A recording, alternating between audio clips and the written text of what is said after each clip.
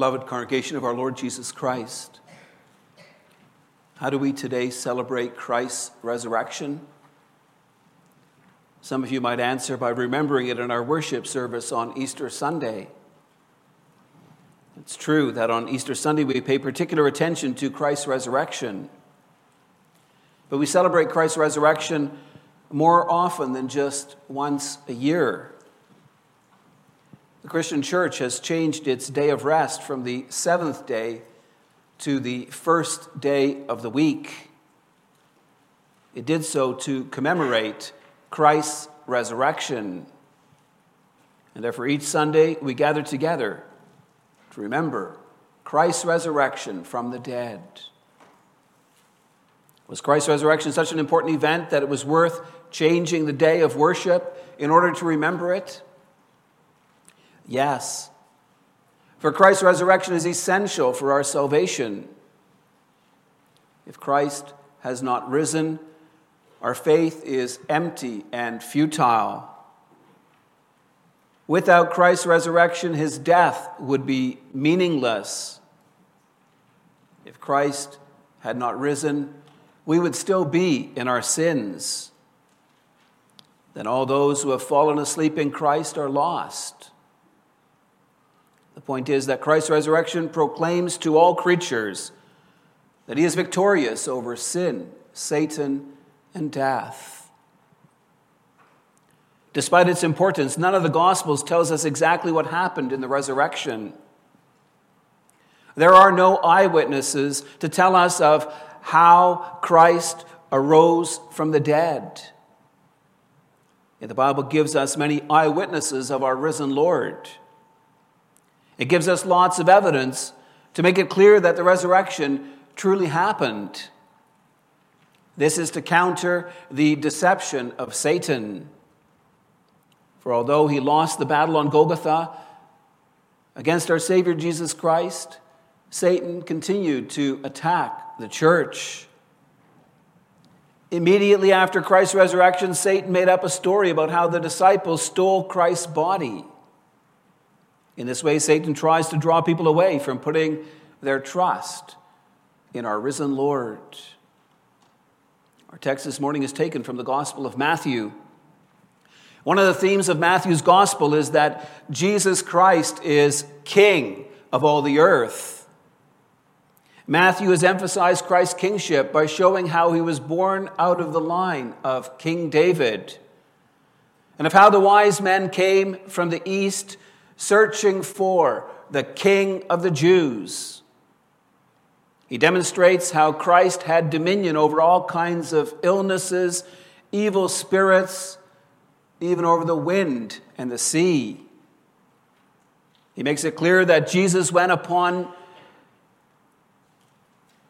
into Jerusalem before his final Passover as a king, riding on a donkey, and of how Jesus was put to death for claiming to be the King of the Jews. And so, when speaking about Christ's resurrection, Matthew emphasizes he rose from the dead as our victorious King. I preach to you God's word under the following theme. In his resurrection, Jesus Christ is exalted as victorious King. He receives royal honor from God his Father, from the angels his servants, and from the women as part of his church. What a sad weekend it must have been for all Christ's followers. On Friday, they had seen their Lord crucified. Saturday was a Sabbath, a day of rest, on which they were not allowed to do any work. Normally, it was a day in which their master went into the temple to teach the people. Yet this Sabbath, he was no longer with them. It would have been a long and dreary day, filled with many questions and few answers. Christ's followers had put their faith and trust completely in Jesus. And yet now all his teaching about the kingdom of heaven was put into doubt. Who was Jesus of Nazareth? Who was this man who had claimed to be the Son of God? Was he really the Messiah as they had confessed him to be? Was he truly the King of the Jews? Yes, he was. Matthew shows us in his gospel account that Jesus truly was the Messiah. He was the king he claimed to be. Matthew provides evidence to support this claim. He shows us how Christ receives royal honor from God his Father. Our text tells us that there was a great earthquake early on the first Easter Sunday. This is not the first earthquake that occurred at this time. We read together the last part of Matthew 27. After Christ died and yielded up his spirit, the curtain of the temple was torn in two, and the earth shook and the rocks split. Thus we see that already at the time of Christ's death there was an earthquake. In connection with this earthquake, we read that the tombs were opened, and many bodies of the saints who had fallen asleep were raised. And coming out of the tombs after his resurrection, they went into the holy city and appeared to many. Jesus' death sent out a shockwave, as it were, throughout the whole universe. His death had cosmic significance. Through the earthquake, the Father proclaimed Christ's greatness. Through it, he showed how he was well pleased with his Son. It showed the blessings of Christ's death and resurrection in providing new life for his people. It also signified God's wrath against his enemies, those who had crucified the Lord of glory. The second earthquake, which occurred early Sunday morning, was also caused by God. Yet it was different from the earthquake on Friday. Our text shows us that the coming of one of the Lord's angels caused it. It says, "And behold, there was a great earthquake, for an angel of the Lord descended from heaven and came and rolled back the stone and sat on it." So we see that for the second time in a few days, the Lord caused the earth to quake, this time in connection with the resurrection of his Son. When we examine the scriptures, we see that earthquakes have a specific function. They alert us to the fact that God is doing something. Basically, an earthquake means listen, for the Lord is speaking. Earthquakes occur when the Lord wants to reveal his presence. They occur when the Lord wants to make known his mighty deeds of salvation. They occur when the Lord wants to bring down his wrath on his enemies. The Old Testament records a number of earthquakes that occurred when the Lord made known his mighty deeds of salvation. 1 Samuel 14 tells us of how Israel was at war with the Philistines. Jonathan takes his armor bearer, and together they kill about 20 men. At that point in time, the Lord causes an earthquake. The result is that the Philistines panic and flee in terror from the Israelites and are defeated by them. The passage concludes by stating that the Lord rescued Israel that day. We see something similar happening in 2 Samuel 22. In this passage, David sings a psalm of praise to God for delivering him from the hands of his enemies and from Saul. David confesses that when he was in distress, he cried out to the Lord. The result is that the earth reeled and rocked. The foundations of the heavens trembled and quaked because he was angry. The Lord delivered David from his strong enemy, from those who hated him, from those who were too strong for him. Similarly, in Isaiah 29:6 and Ezekiel 38:19, the prophets speak about the Lord bringing severe earthquakes to avenge his people against their enemies. At times in the news, we hear reports of earthquakes happening in different places. Sometimes they happen in remote places and they don't impact people that much. Other times they can result in the death of thousands of people, in the destruction of much property. When people in earthquake zones survive an earthquake, they know that they are not yet safe. For many, earthquakes are followed by aftershocks. These are absolutely terrifying.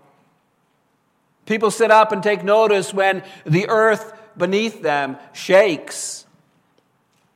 Well, that's precisely what God intended with the earthquakes at the time of Christ's death and resurrection. In these earthquakes, God signals He is at work in the redemption of His people. These signs are meant to make people sit up and take notice. The Lord is speaking and we should listen. And what's the Lord saying to us?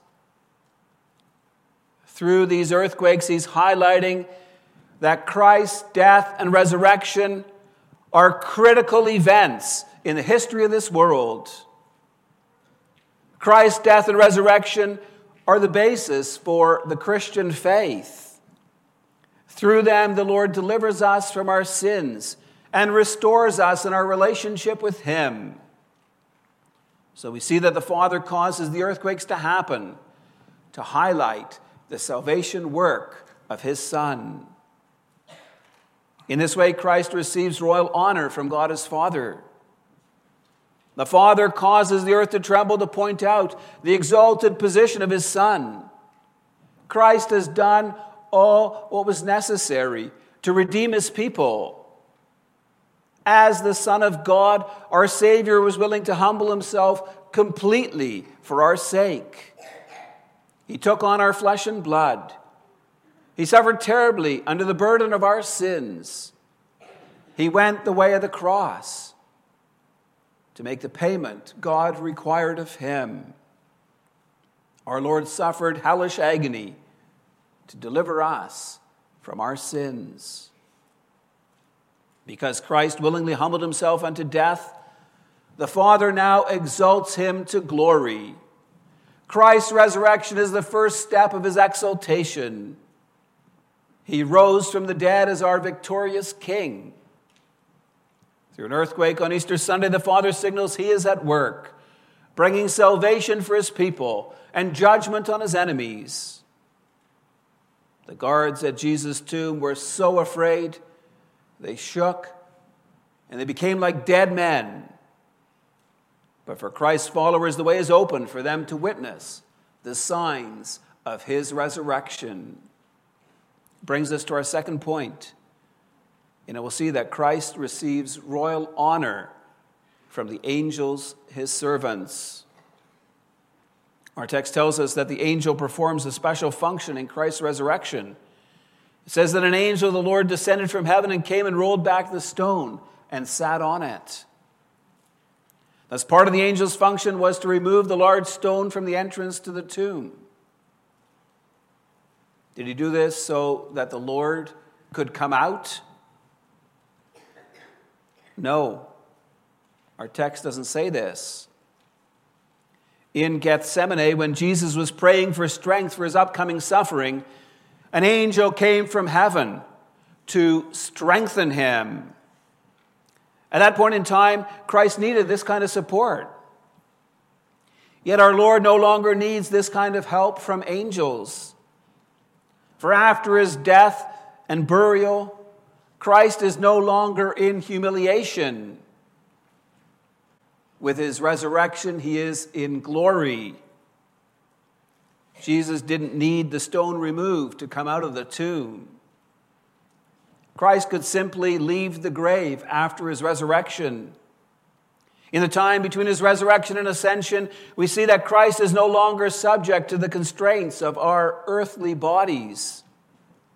He has taken on a glorified body.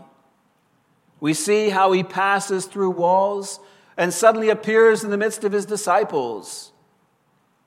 We see how after speaking with His disciples on the road to Emmaus, He suddenly vanished from their sight. In His resurrection, our Lord became the King of glory. He's not subject to our physical walls. One moment, Christ was in the tomb, and the next moment, He was out. The angel rolled away the stone from the entrance of the tomb so that the women and their disciples could come in and see. The stone was removed to provide the church with witnesses that the tomb was empty.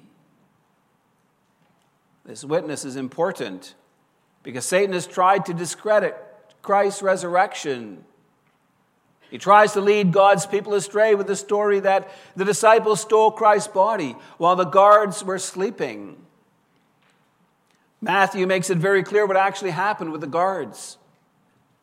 They were petrified with fear when an angel of the Lord appeared.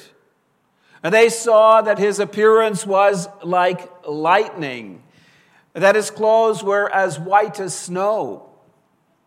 They were so afraid that in their panic they were frozen to the spot. They became like dead men. It's a repeat of what happened at the beginning of Jesus' life, when an angel of the Lord appeared to the shepherds keeping watch over their flocks in fields near Bethlehem. When an angel of the Lord appears and the glory of God shines forth, the shepherds were filled with great fear. When God shows forth his glory, people cower and fear. Matthew tells us in the following verses, in the verses following our text, that the guards reported what had happened to the chief priests. And they paid the guards a large sum of money to spread the story that the disciples came at night and stole Christ's body while they slept.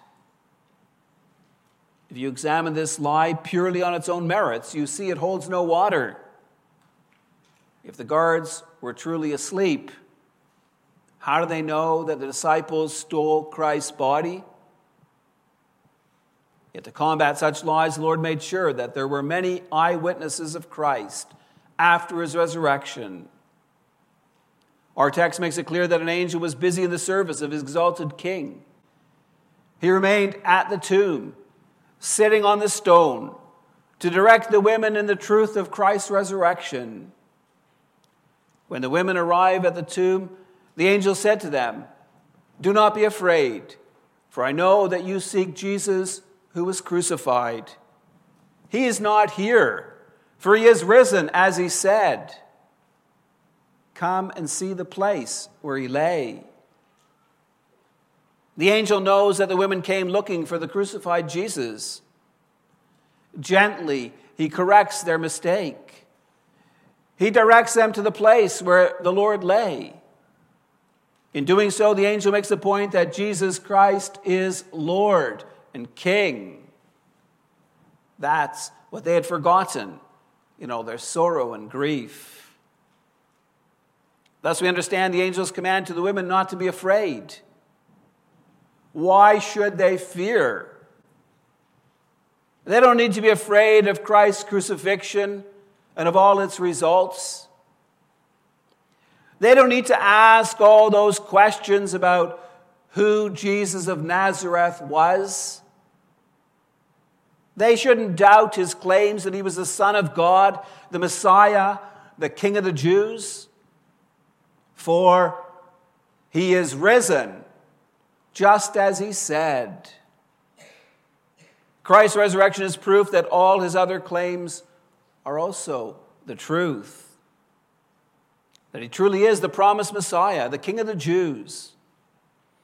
That he came as the good shepherd to lay down his life for his sheep. But that in accordance with what he had often predicted, Christ truly had risen from the dead. The angel instructs the women to go quickly and tell his disciples that he had risen from the dead. And behold, he's going before you to Galilee. There you will see him. The women went out of the tomb with fear and great joy, and they ran to bring the disciples word. Their action shows that they believed the message given them by the angels. From this we see that the angels serve as Christ's servants. As Hebrews 1:14 teaches us, the angels are ministering spirits sent forth to serve those who will inherit salvation. The gospel accounts about the resurrection show us that the angels served their risen King by witnessing the truth of his resurrection. Thus, Christ receives royal honor from the angels. They recognize him as their Lord and Master. By doing his will, they glorify him as their victorious king. Brings us to our final point. We'll see how Christ also receives royal honor from the women as part of his church. Beloved, it is a shame that the church is the last to honor its king. The disciples should have been waiting at the tomb early Sunday morning to honor the King of Glory at his resurrection. The women should not have gone to see a crucified Jesus, but a risen Lord. Yet the problem was that they had not understood what their master said to them during his earthly ministry. Earlier in his ministry, Christ said to the Jews, "Destroy this temple, and in 3 days I will raise it up." He was speaking here of the temple of his body, which would rise from the dead after 3 days. Later in his ministry, Christ plainly told his disciples he must go to Jerusalem to suffer many things and be killed, and on the 3rd day be raised to life.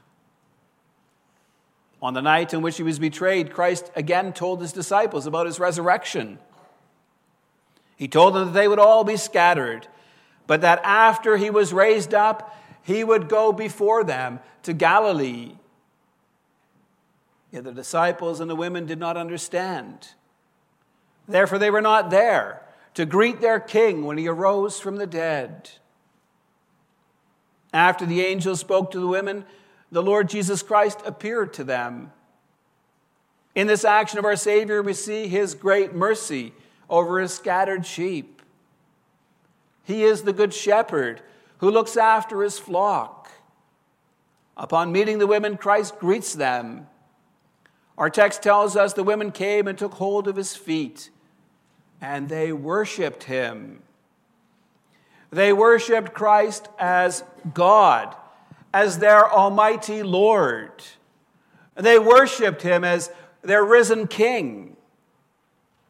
For they now recognize him as Lord and Master of all the earth. He is worthy of receiving all honor and worship from his people. And what about us, beloved? How do we view Christ's resurrection? Do we see it as one of the pivotal events in world history? As the basis for the Christian faith? We need to understand that Christ's resurrection is a sign of his victory over sin. We know that Christ earned our righteousness with his death on the cross. His resurrection is proof that God considered his death sufficient to pay for our sins. Our text makes this clear. Notice the slight difference between what the angel commanded the women and what Christ told them to do. The angel told the women to tell the disciples to go to Galilee. Christ told the women to tell his brothers to go to Galilee. In that term, brothers, we see the effect of Christ's death and resurrection. Christ has restored his people in their relationship with God. His disciples now become his brothers. Redeemed by Christ, they're adopted by God. We are adopted by God as his sons and daughters. Their sins and our sins have been washed away in Christ's blood. His death served as a payment for our sins. That gives us real hope. In Christ, we have a new status, a new identity. We are redeemed and renewed by the blood and Spirit of our Savior. When God now looks at us, he does so through eyes of love. He views us as his dearly beloved people. Christ's resurrection is also a sign of his victory over Satan. Satan had done all he could to prevent Christ from coming into this world. During his earthly ministry, he tempted Jesus and sought to turn him away from accomplishing our redemption. Satan played a large role in orchestrating Christ's death, thinking that if Christ died, he would be victorious. And yet instead, it was precisely through Christ's death that God accomplished our redemption. By Christ's power, we are now raised up to a new life. We need to understand that spiritually we go through the same process that Christ underwent. Just as Christ physically died and rose again, so in our lives, by the power of Christ, we die to sin. We are raised up to walk in newness of life. The basic point is simple, beloved. We're no longer ruled by our sinful nature. As children of God, the Holy Spirit has come to make his home in us.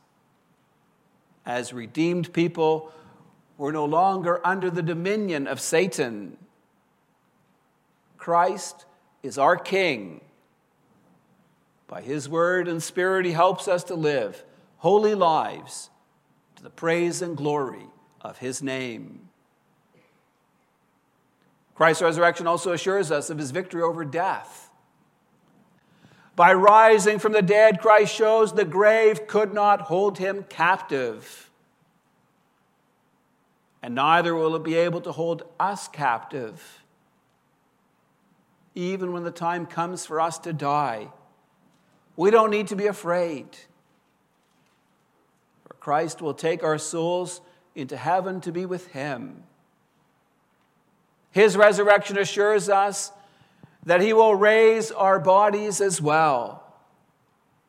When Christ comes on the clouds of heaven, our bodies will be raised from the dead and reunited with our souls and made like Christ's glorious body. So Christ's resurrection gives us a living hope about the inheritance that we will receive. It assures us we will live with God eternally on new heavens and a new earth. Beloved, we may praise God for his wondrous works of redemption each Sunday. On the day of the resurrection of our Lord, we come together to worship our risen Lord. The church has changed its day of worship from the Sabbath day to the Sunday because of the importance of Christ's resurrection. It's proof Christ has won the battle over sin, Satan, and death. It assures us that we are more than conquerors through Jesus Christ, for we share in the benefits of his victory. Praise be to God for redeeming us through the death and resurrection of Jesus Christ. Amen. Let's respond to the gospel message by rising and singing together from hymn 32.